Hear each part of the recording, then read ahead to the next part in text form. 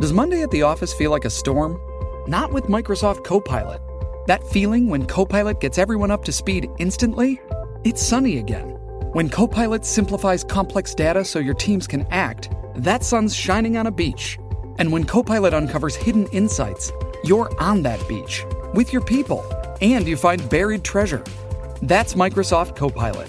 Learn more at Microsoft.com/AI for all.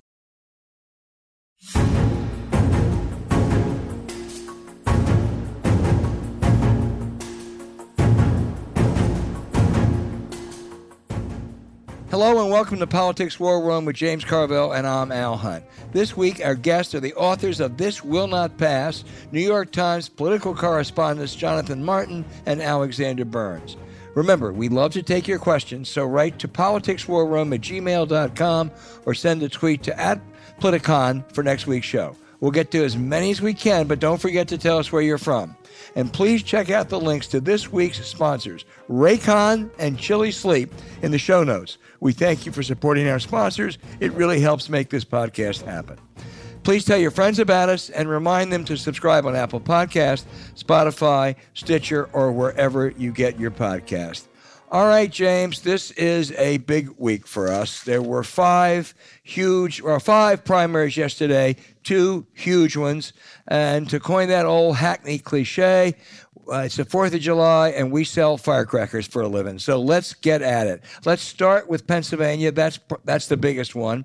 John Fetterman, the Democratic candidate, just blew out his opponent, Conor Lamb. He won every single county. He ran up a huge vote, despite the fact that he suffered a stroke, apparently a mild stroke, 4 days before the election. On the Republican side, it's still out there. Dr. Oz, the celebrity, I don't know what you call him, phony medical peddling doctor on television, and David McCormick, the billionaire hedge fund guy who was so friendly with China, are in a dead tie. The woman that we were all looking at, Kathy Barnett, she proved she wasn't ready for the Kentucky Derby. She was no Rich Strike. She kind of faded at the end.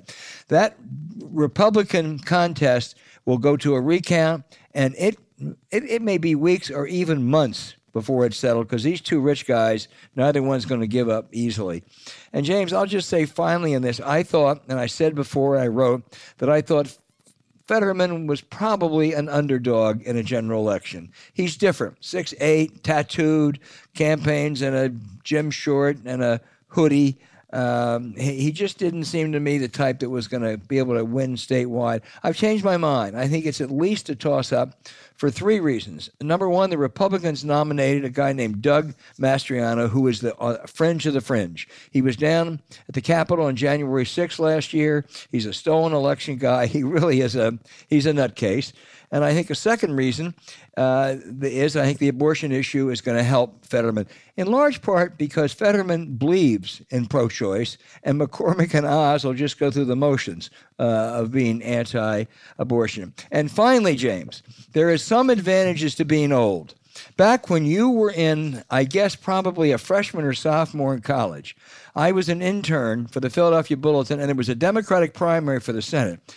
Genevieve Blatt and Michael Musmano, and I covered part of it at City Hall. It stretched out into the end of August, and it enabled Hugh Scott, the senator, to win in the general election, even though Lyndon Johnson was carrying the state huge. A protracted fight for that Republican nomination, Victor, has to help Fetterman. Well, let me start out by saying I was publicly for Conor Lamb. My reason was very upfront by it, as I thought he'd be the best general election candidate. Last night, I volunteered to head up the Louisianans for Fetterman chapter. I'm totally aboard. I think that Fetterman has proved to be obviously a lot stronger candidate than I thought. There's a couple of things here, and I'm not being Pollyanna at all, but there are a couple of things here that we should consider. One is just what you said. They have a disaster for a gubernatorial candidate. Now, think about this if you're just projecting forward. They're going to, whether it's McCormick or Oz, I don't know, and we got a lot of counting left to do. They're both first-time candidates. They're going to have to negotiate how they talk about Mastriano. Do they appear at events with him, because you know Mastriano might be deadly on the main line. He might be deadly in Allegheny suburbs, you know, and places like that. But neither one of these guys has a relationship with that Trump base like Mastriano does. So if they diss him, they run into enthusiasm problems. They run into turnout problems. A lot of things. This is what you would call it, what our friend Ed Luce would call a sticky wicket. The other thing, you know, in addition to Fetterman being, you know, stronger than other people perceived him to be, you know, I thought, and I don't know what to read into it or not to read into it, but going into this election yesterday afternoon, I just kind of thought the Republicans would have much more higher turnout. They much higher turnout in Texas, much higher turnout in Ohio. I know they're different states, but it was. And, you know, the truth of the matter is, without much of a primary and no gubernatorial primary, the Democrats were maybe 150,000 votes less than Republicans. I thought that was a very mild but positive sign. And they got a lot left before they even decide who their nominee is. They have a lot of negotiating to do with Mastriano. Fetterman thought a little head of steam. Whatever I thought our chances were in Pennsylvania yesterday afternoon, I think they're somewhat better this morning. And I mean that. It's not to say we don't have problems and the wrong track number and inflation and everything else, but sometimes what I've noticed about Democrats and sometimes myself, I obsess so much on the problems we have, we forget about the other side. I did an event. I said, you know, when I'm in my own huddle, I said, man, this is a pretty sorry lot. And when you go line up at the line of scrimmage, you go, well, they ain't got much either. So, I did, and I honestly believe that. I don't know if it's a 50-50 chance. If it's 50-50, it was 45-55 yesterday. I think it's at least 50-50. Now, right. James. Now, a couple things about Fetterman. First of all, you got to hope his health holds up. I mean, I've talked to some doctors who know a little bit about it, and they say that's how he had a pacemaker put in. That's really quite routine, almost. That it appears to be very mild, and he ought to be fine. One trouble spot, an otherwise fantastic night for him. There were some Philadelphia black wards where he ran really poorly. He finished third. There was a controversy about him at one point, which I think may have been overblown. He's got to make sure that he does well in that black community. So he's got some work cut out there. He didn't work it very. I mean, maybe for whatever reason, but he didn't work it particularly hard. But he's going to have to get that vote unified come November. But I think they can. I know Malcolm Kenyatta slightly. But he strikes me as the kind of guy that understands what's at stake here. I'm sure Connor understands what's at stake here. Well, Connor came out right away and said, I'm all for John Fetterman. I'll campaign anywhere for him. Good. And I would guess Kenyatta will too. I don't know what Kathy Barnett is going to say about either one. She wouldn't endorse any of them, but I mean, they really savaged her at the end. I'm not a Kathy Barnett fan, but the McCormick Super PAC and I think the Oz Super PAC actually put out blatant lies about her. They were so scared that she supported Black Lives Matter and defund the police, and it probably had some impact. I don't think she'd have won, but it'll be interesting to see what she does. The only good thing about them lying about each other is they're not lying about us. James, let's turn to North Carolina, where the Trump-backed candidate, Congressman Ted Budd, a kind of obscure congressman, a gun owner, won huge over the former governor. Trump and the Club for Growth played a big factor there. The Democratic nominee is former Chief Justice Sherry Beasley. I want to immediately say that my son works for Chief Justice Beasley, so I'm going to be a little bit tepid in my analysis of it. So why don't I just turn it over to you in North Carolina? Okay. Well, you have to understand something. All right, Budd has endorsed the Rick Scott plan, and Budd owes his victory to not only Trump but an outfit called the Club for Growth. All right. Now let me take 60 seconds to tell you about the Rick Scott plan. The Rick Scott plan says that everybody should pay federal income tax. The truth of the matter is people that make below a certain figure, and I'm sorry, I don't know it, but let's just say it's $50,000 a year, don't pay federal income tax. However, as they pay payroll taxes, sales taxes, property taxes, et cetera, et cetera. In fact, their next dollar of income is taxed higher than Warren Buffett's next dollar of income. And so what Rick Scott, one of Rick Scott's proposals is everybody has to pay federal income tax. So that means that you're a parking lot attendant, you're an agriculture worker, you're a home health care worker, you're a waiter, you're a hotel maid. I could go on and on. What good does it do? Your taxes are going to go up by more than a little bit. The second thing that's in the Rick Scott plan, not discussed enough, but I'm sure it'll get some airing during the general election in North Carolina, is he calls for sunsetting, a vote to sunset Social Security and Medicare every 5 years. And if you don't think that they're going to do that, look what they tried to do in 2005 when Bush tried to privatize large parts of Social Security. The big sticking point in the late 90s with Newt Gingrich and President Clinton is they wanted to privatize huge parts of Medicare, of which they were famously defeated, but their intent was right there. And when you talk about the tax on people that make under $50,000 a year, remember in 2012 at the high-end event in Palm Beach when Mitt Romney was talking about the 47%? That's exactly what he was saying. Exactly what he was saying. Rick Scott doles out more money than anybody, but the kind of money that you want. It's something called, and I'm going to be a little complicated here, but I think it's worth engaging our listeners on this. There's something called 441 AD money, which means that the campaign, in addition to what they raise, with the limits that you have, can get from the Senate committees a set amount, eligible for a set amount of money. In North Carolina, my guess is it's probably $1 billion, a little bit more than that. But that money is 3 times more valuable than dog money or PAC money because the campaign can do with it whatever it wants. Right, they control it. That's golden money, man. All right, I would take a dollar of that for $3 of some third-party group spending money on behalf of my candidate. So this is and of course, people say, well, it's just Rick Scott's idea, and McConnell says we're not going to do it. Well, that's it. So McConnell tells the Washington Post. The Washington Post says, well, McConnell said it. I believe it. That settles it.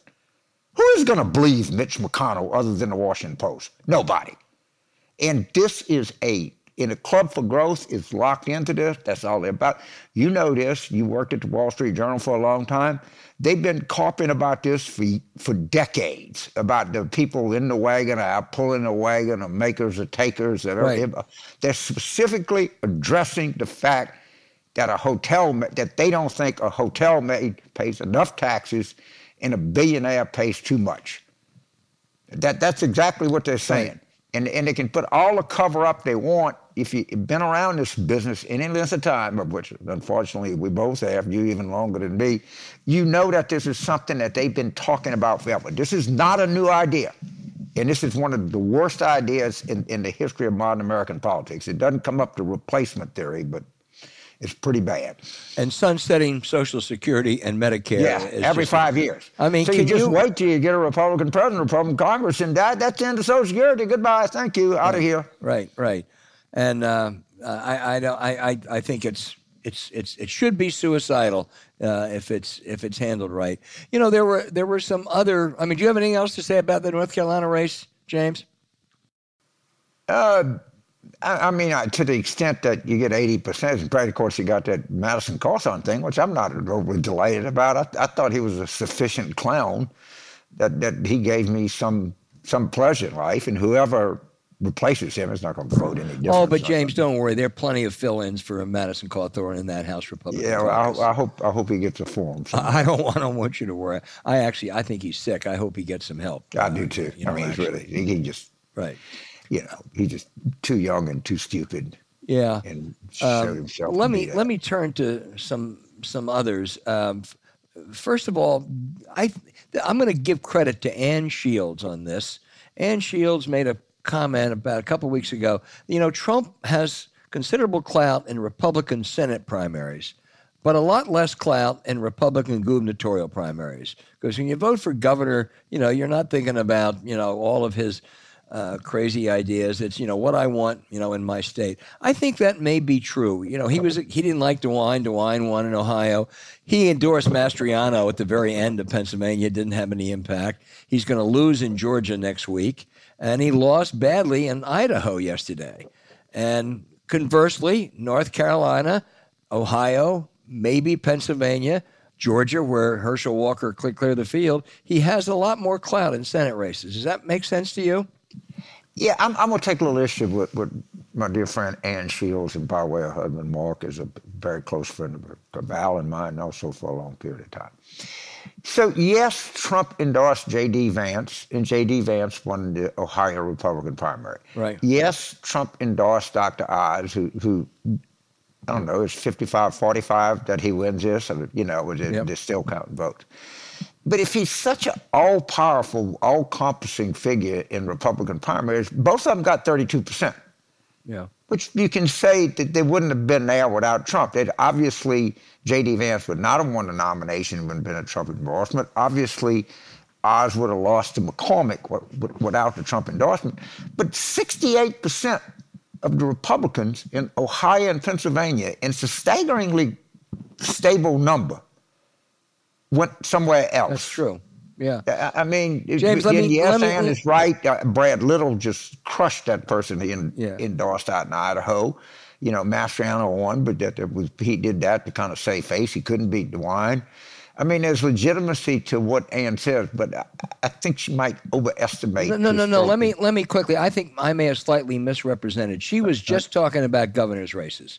And just saying she thought that Trump doesn't have as anywhere it's near. It's a legitimate point to say they pay more attention to him in Senate than governor's races, but they're not the third of them. Yeah, he's not winning governor's races. No, and he's not chalking up any big wins in Senate primaries. Wherever he wins, he ekes it out. Yeah. The next big Senate contest for him, James, is Missouri. There may be some before that, but that's a big one. He's endorsed this guy, Eric Greitens. Eric Greitens is a guy who not only assaulted his wife, but assaulted his mistress. And he's right now, I think, a little bit ahead in the polls.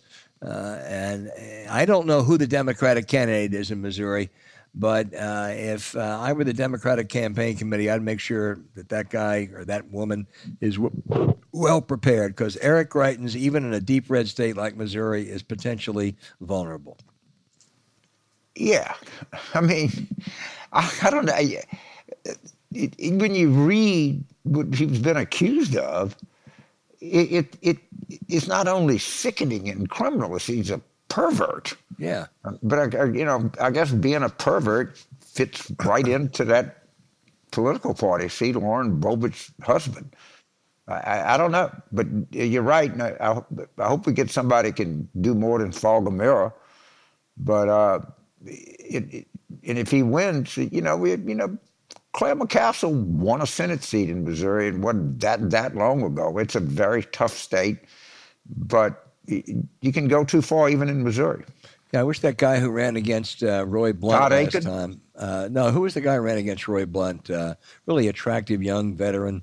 I can't remember his name. Yes, I know who you're talking about. He was a great guy. He was a roommate of Mike Sherman's, who helped me teach my class in Tulane. I'm hitting a blank wall. Right, I am too. It's what happens when you get to be our age, James. A lot of blank walls. One final wrap up on this, and that is there were a number of contests in the Democratic House races yesterday between the left and the mainstream, if you will, and it was kind of divided. In North Carolina, the left suffered 2 defeats in congressional races. Pennsylvania, there's a race out there near Pittsburgh where it's really very nip and tuck between a Justice Democrat, Sumner Lee. I think she'll probably be a squad member if she wins. But it hadn't been decided the last time I checked. The one place that the establishment, the moderate, whatever have you lost, was in Oregon. But that was Kurt Schrader. Now, Kurt Schrader was an incumbent congressman, but he has been in absolutely in the tank to Big Pharma. He has opposed any kind of action against high drug prices, Medicare negotiating drug prices. And you know something? That becomes to me much less of a left moderate fight than any Democratic congressman who wants to support Big Pharma ought to be in trouble. I couldn't agree more. And I am hardly a Justice Democrat. But for the life of me, can't understand the reason why we can't negotiate, the government can't negotiate drug prices with Big Pharma. Of course, I know the reason. And Kurt Schrader knows the reason. It simply has to do with campaign donations and things like that. So I'm always, people say, well, you're a moderate Democrat. I'm no such thing. I'm a liberal Democrat. Mm-hmm. And that's a bridge too far. You know. That's a real bridge too far. I mean, that's just got your wrong priorities in order. I'm sorry. Yeah, it really is.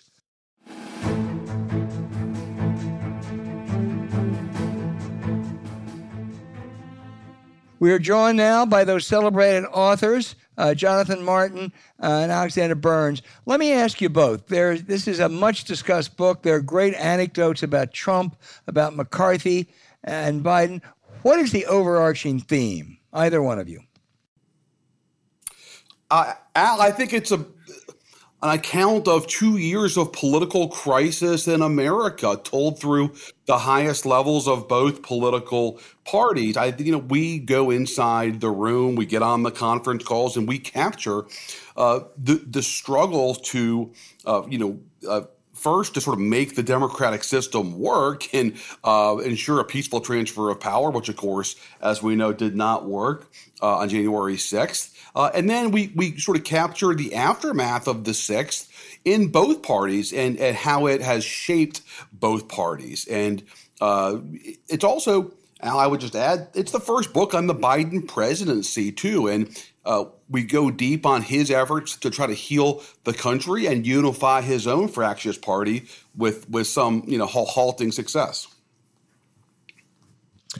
There's a lot of attention to the Kevin McCarthy duplicity after January 6th. You have him on tape, and so you caught him outright lying. But you don't have him on tape, but isn't Mitch McConnell, wasn't he almost as culpable in those perilous times in December and the first few days in January? I mean, he seemed to me to be just as disingenuous back then. Those were the crucial times as Kevin McCarthy. Alex? Well, right. I mean, I think that the what you described as McCarthy's duplicity really comes immediately after January 6th. But of course, the duplicity of sort of the Republican establishment as a whole comes between Election Day and the certification vote, when they all see what Trump's doing. They all see that it's dangerous. Almost all of them believe in their hearts that it's bogus, and they say so in private, and they don't say so in public, right? We have this scene in the book in early December before the Electoral College votes where Trump calls Mitch McConnell while he's in a meeting of Republican Senate leaders. And the president is just on this tear. It's very familiar to what people have heard in public about how Brian Kemp is so terrible. He needs to overturn the results in Georgia. And then he goes further and says, if we can get Kemp to overturn Georgia, then I've got Republicans in Michigan and Pennsylvania who are willing to do the same thing. And McConnell hangs up the phone. He takes off his glasses. He rubs his eyes and says, we got to stay focused on Georgia. But when he says Georgia, he means the Senate runoff elections there. He's not saying that they need to do something about Trump's efforts to overturn the election. The decision to put the sort of raw electoral politics over dealing head on with this emerging political crisis of the president's own making is obviously a choice with some very, very dire consequences. Yeah, he really did. He put his political interest ahead of country. If that stolen election might not have gained as much currency, it's so dangerous to democracy if people like McConnell and Blunt had stood up in December. And I want to ask you both too, if McConnell, after the Georgia 5th Georgia runoff where he lost, if he'd shown some guts on Trump impeachment, he could have gotten 70 votes and maybe gotten rid of this great menace. Al, it's one of the great what ifs in modern American history. What if McConnell had gone home the night of the 6th and started whipping his conference and gotten 20 Republicans? And look, if you do the math, you can find enough between people who were retiring in 22 and those who were unlikely to run again in 24 or 26, along with the usual suspects who are more moderates. But it would have taken leadership, and it would have taken McConnell to have sort of, really spent some capital to try to excise Trump once and for all. But as the days went on, McConnell, I think, was just taking the temperature of his conference and basically bowed to them instead of trying to lead them. Yeah. Boy, what might have been? James Carville. So, Alexander, I'll go to you first. I've just been scrolling through the George Packer review of you and Jonathan's book. And Packer makes what I think is a very legitimate point. This is not a campaign book. This is really a history book. And as I understand it, when I had lunch with y'all earlier, and you seem to be on the path of writing a campaign book, and you've transitioned into something bigger. Can you just give us a little chronology of how y'all made the decision to do this encompassing book, which George Packer is, frankly, one of the best modern observers of American culture and politics there is. And please read this review in Atlantic. But go ahead, let's talk about the transition from another campaign book to a real first take of history on some staggering historical events. That was a very, very gratifying piece to read from George Packer, who we both have a lot of respect for. And look, what you just said is what we sort of I think we always hoped that even if we wrote a campaign book, in air quotes, that it would be a campaign book that would stand the test of time, that it wouldn't just be about staff rivalries and ad buys in this market or that market, stuff that's interesting to like the folks in this conversation, but that is ultimately pretty perishable. Look, I think that it was a gradual process. I think when COVID struck, we understood this was not going to be a normal campaign, that the backdrop for this was going to be much more dire, and that we weren't going to get, at least on the Democratic side, because of the sort of health precautions that Biden was taking, we weren't going to get the high drama of the campaign trail the way political reporters often do. Look, I think the murder of George Floyd, Trump's refusal to concede defeat in the election, and ultimately January 6th, it's just this cascade of events that told us over and over, you got to go broader and bigger than this. This cannot be a book that ends on Election Day, because the story of this political crisis didn't end on Election Day. In fact, the outcome on Election Day was, in so many ways, just an accelerant for the crisis of Trump's creation that happened in the weeks and months after that. And James, the last thing I'll just say, and I think this was an important piece of the George Packer review, and I think that you recognize this pretty clearly. I think the first year of the Biden administration is a really, really crucial element of this story, that if we were to tell the story of the political crisis of the last few years and end it with Joe Biden raising his right hand on January 20th, like, boy, does it miss the point of just how rocky things have been and continue to be for the country. So Jonathan, one of the things that some Democrats feel, they like President Biden, but they think sometimes she takes the path of least resistance. I think you could see that, and I think one of the more interesting parts of your book from a Democratic standpoint was the selection of then Senator Harris to be the vice presidential candidate. Can you distill and take us through this story? Because I think there's a lot, we can learn a lot from that. No, I think it's an important reveal about Biden's approach to major decisions. And there was no real uncertainty about how this was presented to us as we reported the book. The Biden inner circle found Senator Harris, then Senator Harris, to be effectively the safest pick, the closest thing there was to a do no harm pick for, very candidly, political purposes.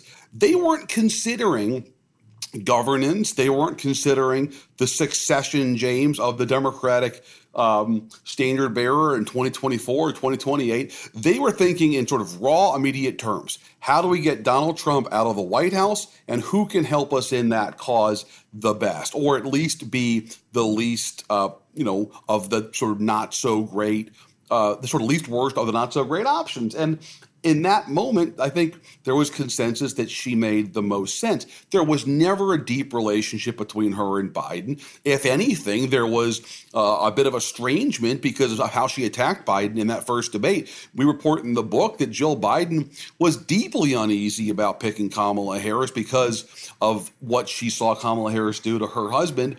And I think to this day, the Biden inner circle has never sort of fully embrace the political future of Kamala Harris. It's not like she was sort of welcomed into the Biden inner circle and tapped as the heir apparent. That has not happened. I think you see that today in their relationship, James. Yes, I want to, in a little bit of defense, I'm going to turn it over to Al. Remember, it's Abraham Lincoln that picked Andrew Johnson and to win the election, and Kennedy picked Lyndon Johnson hardly because they had a warm relationship, because the path of the way to win the election. But I think that story reveals a ongoing strategy of don't do too much that too controversial within the party. Just go along and get along as best you can.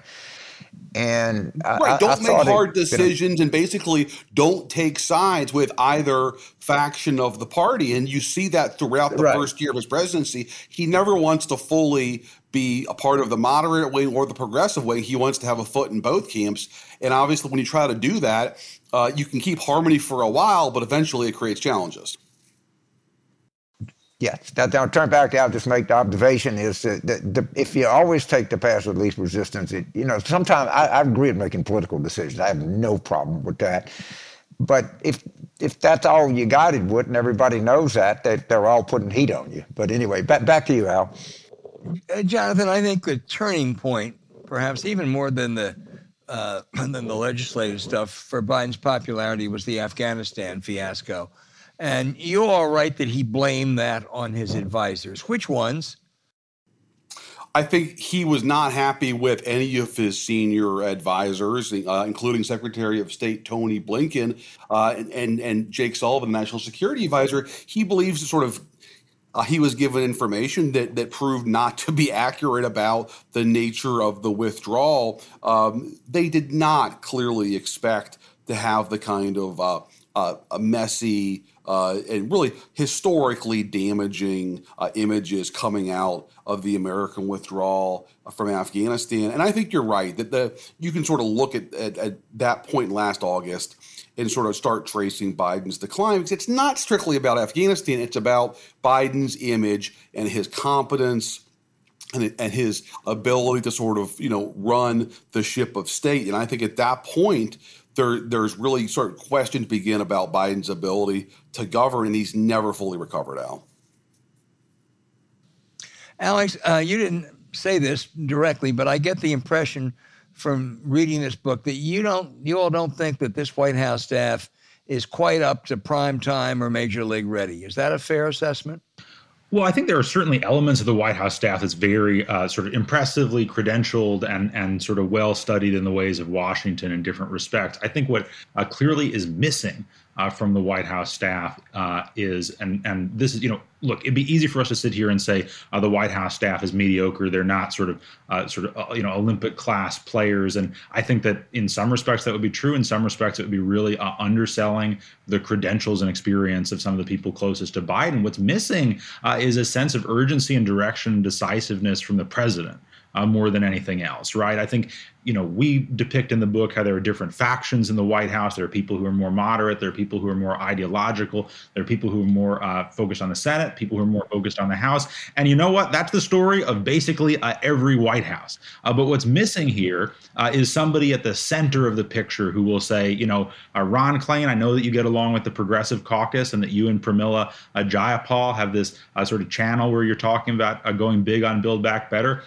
Steve Ricchetti, I know that you get along with the moderate Democrats and Mark Warner and Susan Collins on the Republican side. But here's my agenda. And these are the boundaries of what we're going to try to do. And these are the trade-offs that we're going to execute. And look, I think staff could have served Biden better at a number of junctures. I think particularly the lack of sort of deep familiarity with the House among the people who are closest to Biden was a real handicap at some pretty important junctures. But in the big picture here, like the responsibility has to rest with the president.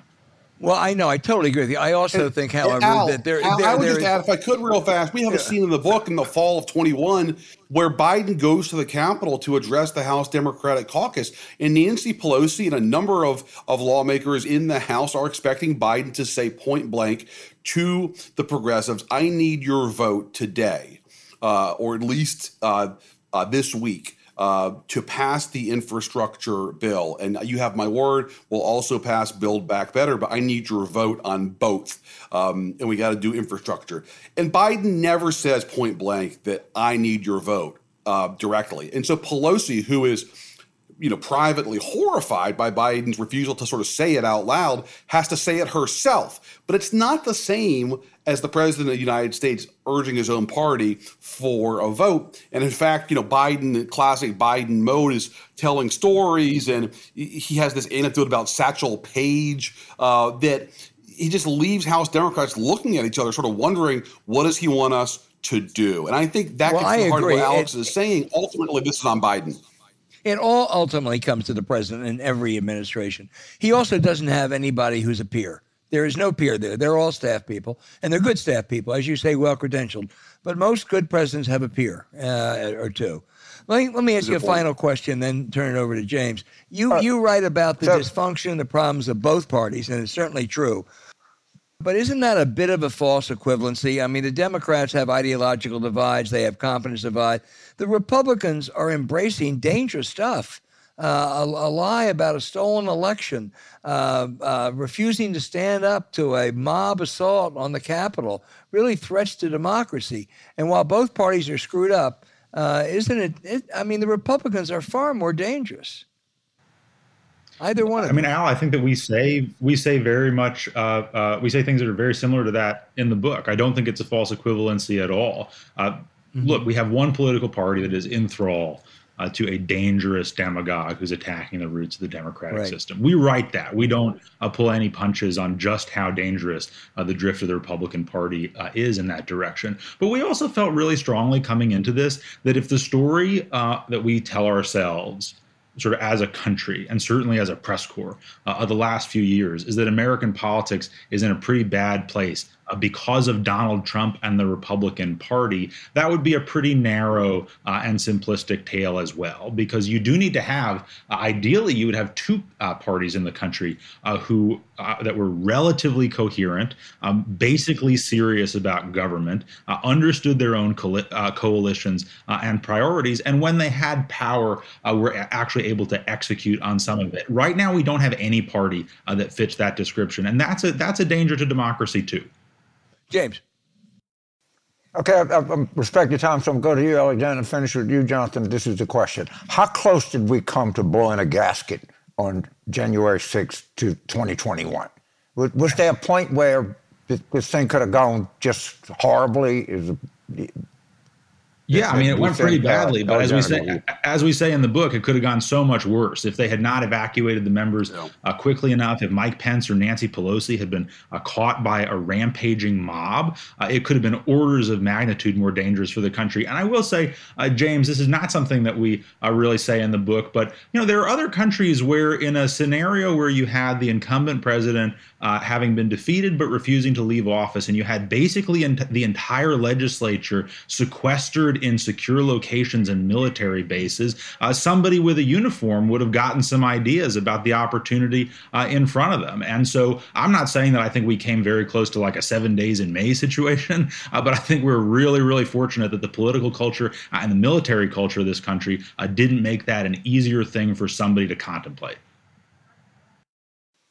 Jonathan, anything you want to add? Yeah, I mean, I would just say I think what saved us is the individual choices of individuals. Alex mentioned sort of military, the leadership, and obviously a lot of people were silent, but there were some in the military who, of course, were not going to sort of let the country's democracy collapse. And I think Mike Pence could have made a very different decision on January 6th. If Mike Pence bows to Trump's pressure and even delays the ratification of the Electoral College, that would have created a constitutional crisis, basically 10 days before Biden was to be sworn in as the next president. And that would have taken us to really unprecedented territory in modern American history. So I think it could have been a lot worse, both constitutionally and in terms of the physical threat to lawmakers in the Capitol itself. But we were close. I mean, I think we were minutes, if not seconds,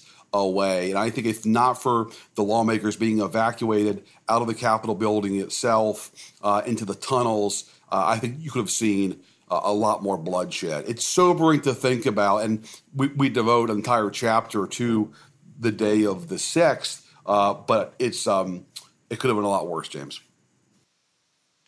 Well, thank y'all. I really want to respect your time. Y'all respected us by coming on the show. This book is going to go down as one of the better history books of this century, and I think historians are going to be mining this book a long time as they write the inevitable 6,000 books on January the 6th. But let me give y'all credit. This is a superb book. Read George Packer's interview, and this will tell you more than you've ever known before. So thank y'all both. Okay. Thank you so much.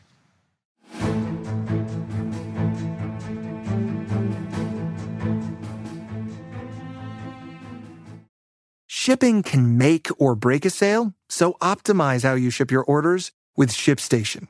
They make it easy to automate and manage orders no matter how big your business grows. And they might even be able to help reduce shipping and warehouse costs. So optimize and keep up your momentum for growth with ShipStation. Sign up for your free 60-day trial now at ShipStation.com and use the code POD. That's ShipStation.com with the code POD. With LinkedIn Jobs, we tap into a network of more than 1 billion professionals to help you find quality professionals quickly and easily for any role you need. Marketing wizards? Found them. Software engineers? Found. That project manager I could never seem to hire? And found. LinkedIn Jobs quickly matches your roles with candidates with the right skills and experience. In fact, 86% of small businesses get a qualified candidate within 24 hours. Post your first job for free and get started at linkedin.com/spoken. That's linkedin.com/spoken. Terms and conditions apply.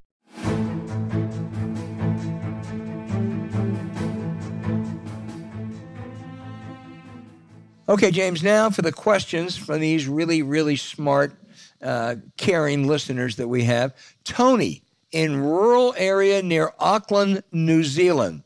Man, that's the one country I haven't been to that I really want to get to someday. Oh, me too. It's so beautiful. Now, Tony, listen, this is good. Tony's been tapped to run for, I think it's called the Waiaku Local Board under the Labor Party. His district is a pretty conservative one. Its equivalency would be like, he says, Virginia, how they flip from one party to the next. Even though this is a minor election, how do I go forward in an effective local election addressing the needs of the community within a pretty conservative district? Well, this is the problem that a lot of people face in politics around the world, where they may not ideologically align with the majority of the district. What people are generally looking for is to tell people that you understand the district. And when you do that, you have to be as granular as you possibly can. You have to use, symbolism and people in the district.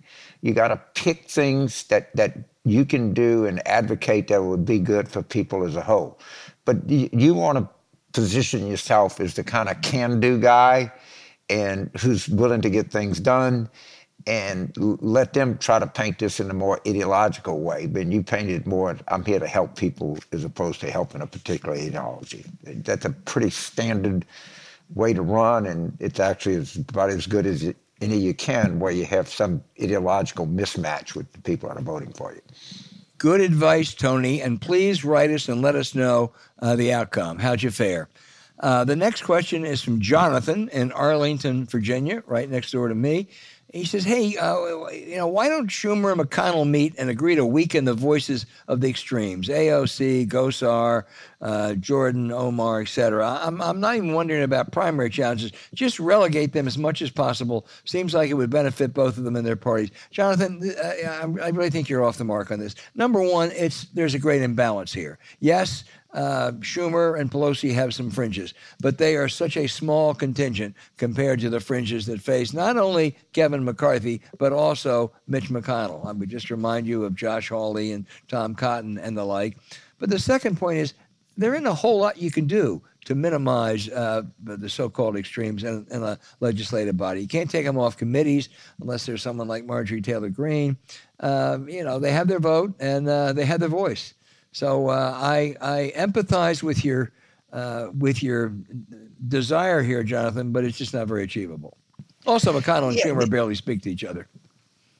But this is one of my kind of things that I'll take a look at this. So people will come to me and say, "Well, James, we got our crazies, and you got your crazies, and we need some kind of political party that'll just meet in the middle." Yeah, we do have some people that are, I don't know, crazy, but we have some people that are impractical, I think, naive and silly.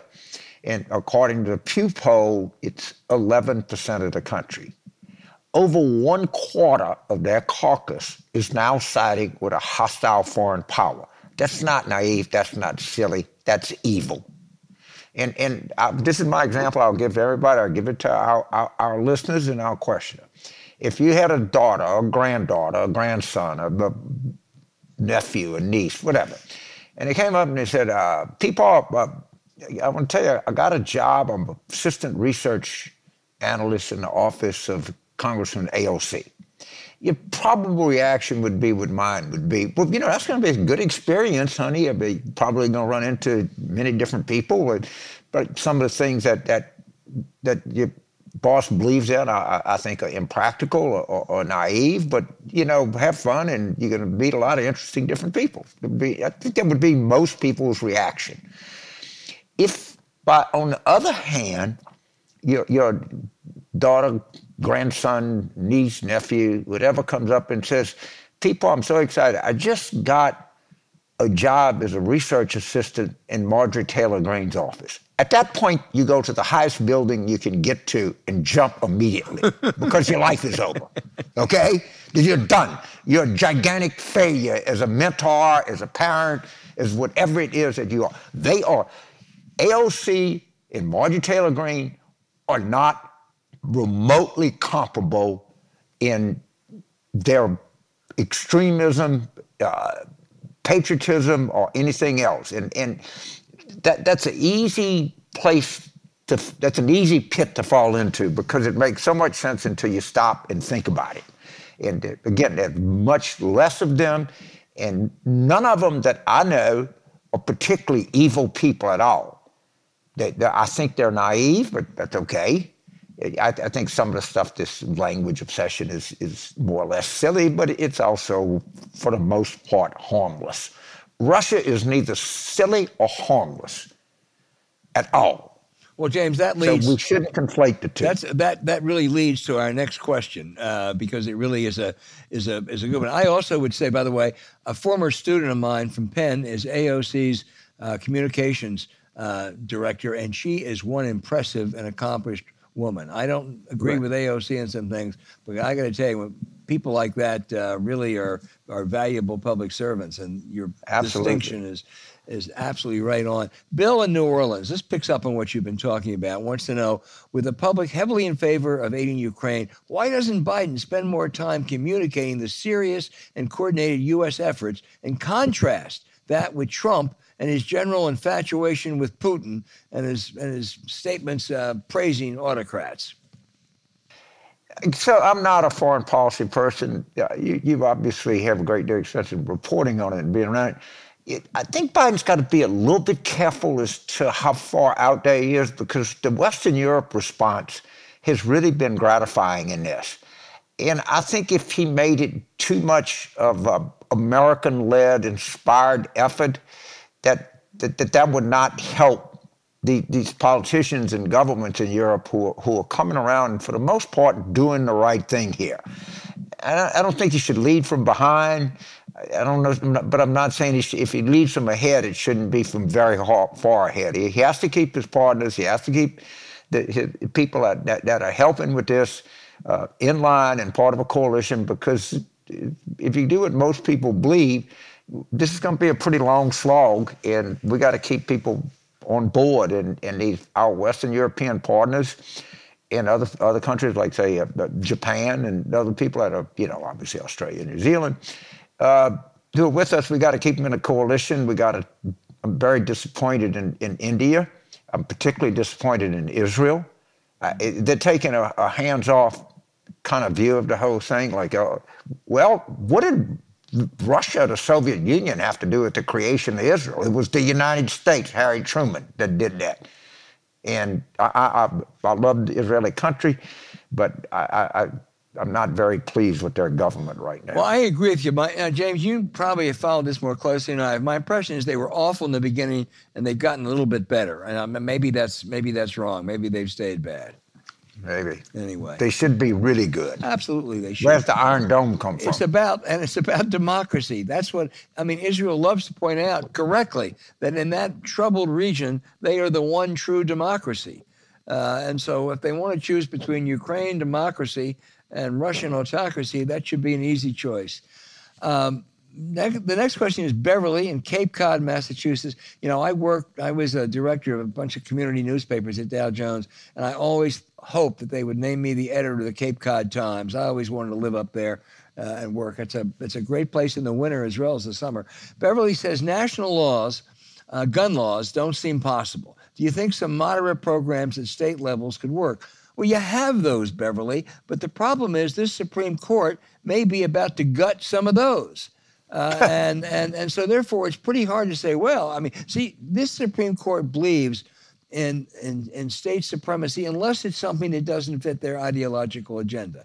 So they have a big gun case coming up probably next month. And Beverly, I suspect you and I are going to be disappointed. Yeah, I think the gun case comes out of New York State, and they're challenging the sort of concealed weapons. So let me get this straight. Now they're going to say, if they go the way they always go, I think they're going to say you can't pass a law telling somebody they can't carry a concealed weapon. Boy, I really want to walk into a bar or an athletic contest with people with packing heat. That's going to end very well now, isn't it? And again, the progressive advocacy groups in Washington, I'm sorry, and the gun control people I put in there have basically been pathetically ineffective. I put women reproductive health organizations in environmental groups and people that want to fight climate change. I think that all of us who believe that there's such a thing as reasonable gun legislation and that guns are a big problem, to all of us who think that this climate is a just gut-wrenching, awful problem, all of us who think that draconian methods of controlling women are odious to anything we have in modern America. I think that all of us have been in some ways let down by the leadership of these kind of groups in Washington. I really do, and I'm been in my toe for a long time. Let's hope they're listening to you and start to turn around. James, this next question is worth it, even though it picks up on some stuff we've already talked about, just for the life experiences of the questioner. Doug is writing from Spain via Kiev and Jacksonville, Florida. Now, Doug is a guy that has been around.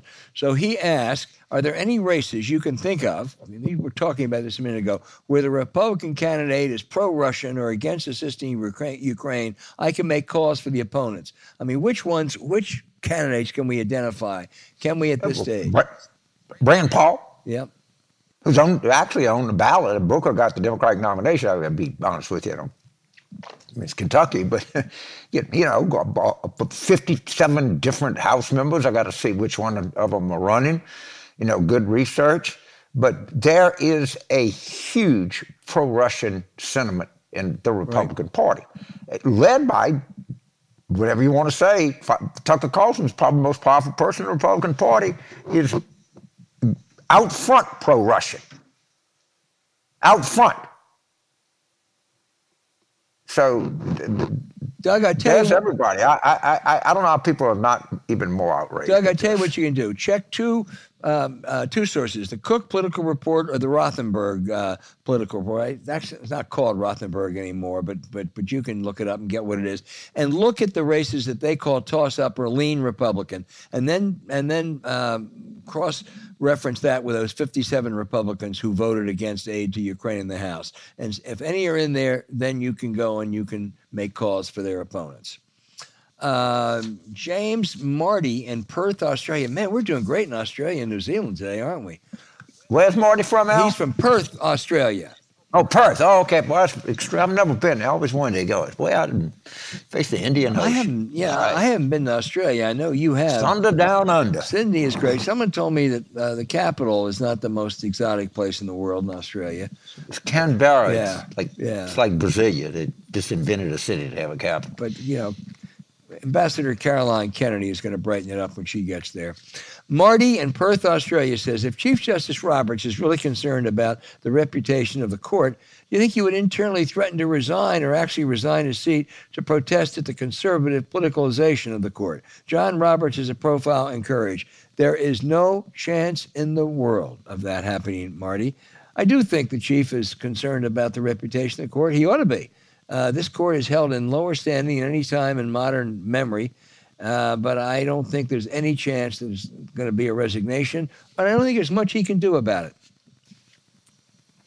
Well, this is something that, as we go to November, people say, and I think I'll be the historian here, but that efforts to run against the court or make the court a big issue in presidential campaigns generally not had a great effect. It probably has some effect on turnout that favors the Republicans a little bit. But all of this has transpired when the court had a 65, 70, 75% approval. Now it's way underwater. It's made itself vulnerable to attack. And I'm sorry that how could a Supreme Court justice think that the Supreme Court can't be criticized? Of course it can. And part, is there a lot to criticize in addition to just throwing any kind of precedent out of the door? Ethically, they're all challenged. They're guided by no rules. They do everything on a shadow document. They do whatever they want to without any regard. And I'm serious. If I'm a municipal court judge in Bunkie, Louisiana, I'm a little bit, why should I follow any ethical rules when the goddamn Supreme Court doesn't have any? And that's the kind of logic you can see coming up time and time again. They are getting a terrible reputation because they really worked hard to get this reputation. I mean, this has been a all-out effort on behalf of people like Clarence Thomas to degrade the court. With a big assist from Mitch McConnell. Yes. Finally, Linda in South Lake Tahoe, California, where there are some pretty cool places that are people are writing from. She says, what the hell is wrong with Merrick Garland? Why hasn't the DOJ brought charges against Donald Trump? How much longer do we have to wait? Maybe not as long as you think. And I was a Merrick Garland skeptic early on. I can't tell you that I'm a Merrick Garland, enthusiastic supporter, but my skepticism is lessening by the day. I think he's a very methodical man. I think he's not going to do anything unless he's accumulated all the facts, which is probably an attribute in an attorney general. But he's already requested the January 6th committee turn over certain testimony to him. And, I wouldn't be surprised if you turn on somebody calls you at 8:30 one morning and says, you're not going to believe this shit, how many people he indicted. I don't know that that's going to happen, but I think the guy is like plowing and harrowing his field, and he might be planting something. We might see something here. I don't know that, but whatever he does, it's going to be methodical, and it's going to be in all likelihood very meritorious. Yeah, sure will be.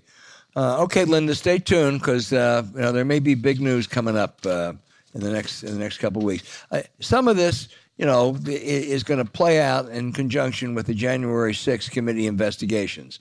And there's always, when a congressional investigation is going on, and a potential criminal investigation going on at the Justice Department, they're going to have to work out arrangements as to what goes first and what priorities are. But I agree, and I'll tell you something. Our dear friend, the late Walter Dellinger, will be pleased to know, James, that you have tempered your views of his friend Merrick Garland.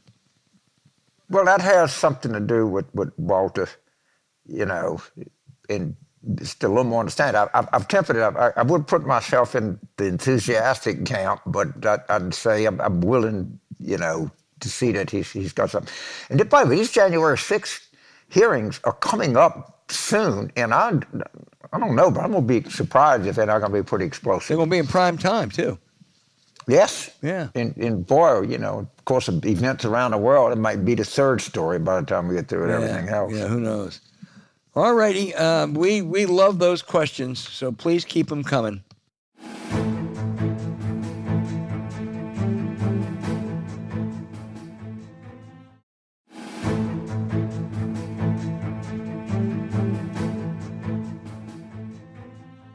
Now for the outrage of the week. Hey, James, let's understand. The problems with this Republican Supreme Court extend well beyond abortion. This week, the 6 conservative justices further gutted campaign finance law by removing any ceiling on what a candidate can raise after an election to pay off a personal loan.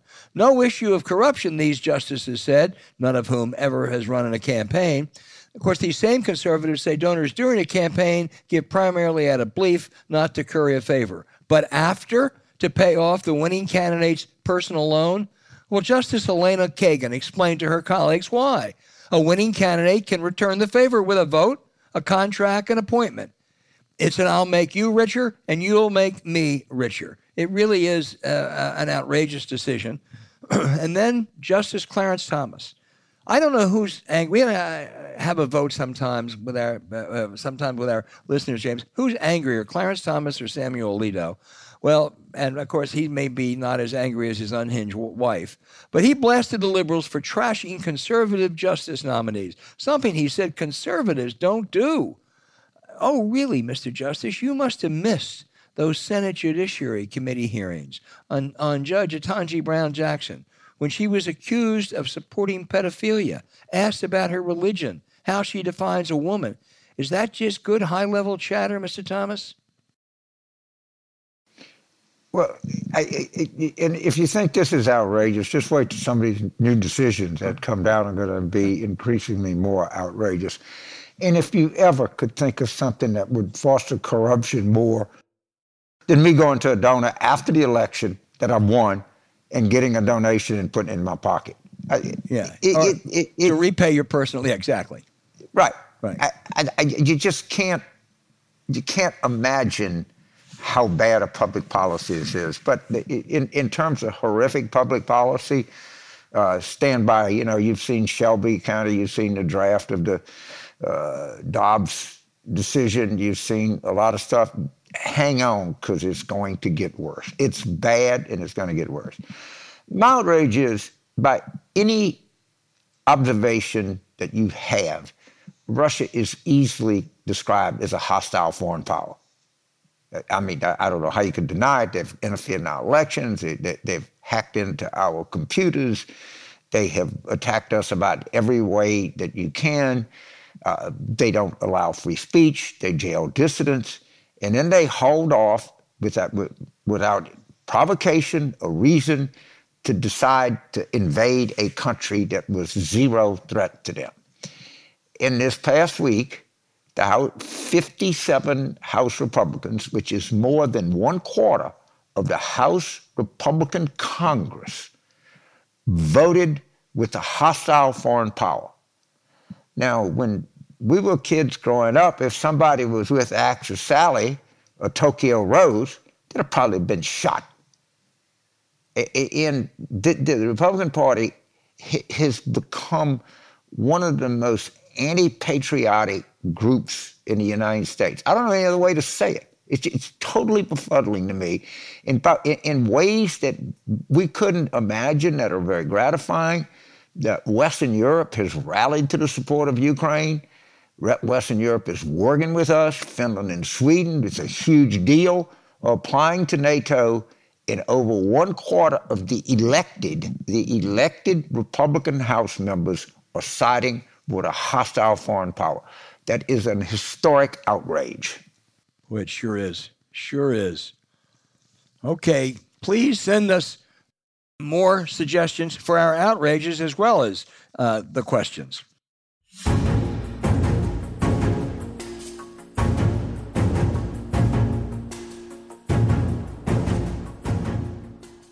Hey, thanks for listening to Politics War Room with James Carville, and I'm Al Hunt. Don't forget to send your questions for us by email to politicswarroom@gmail.com or tweet them for next week's show at Politicon. Following this episode, we'd really appreciate it if you check out the links to our sponsors, Raycon and Chili Sleep, in the show notes. We really thank you for supporting them. When you do, it helps make this podcast happen. To keep up with us, subscribe to Politics War Room on Apple Podcasts, Spotify, Stitcher, or wherever you listen. Please rate the show with a 5-star review. We'll be back next week with another show as we continue our War Room planning.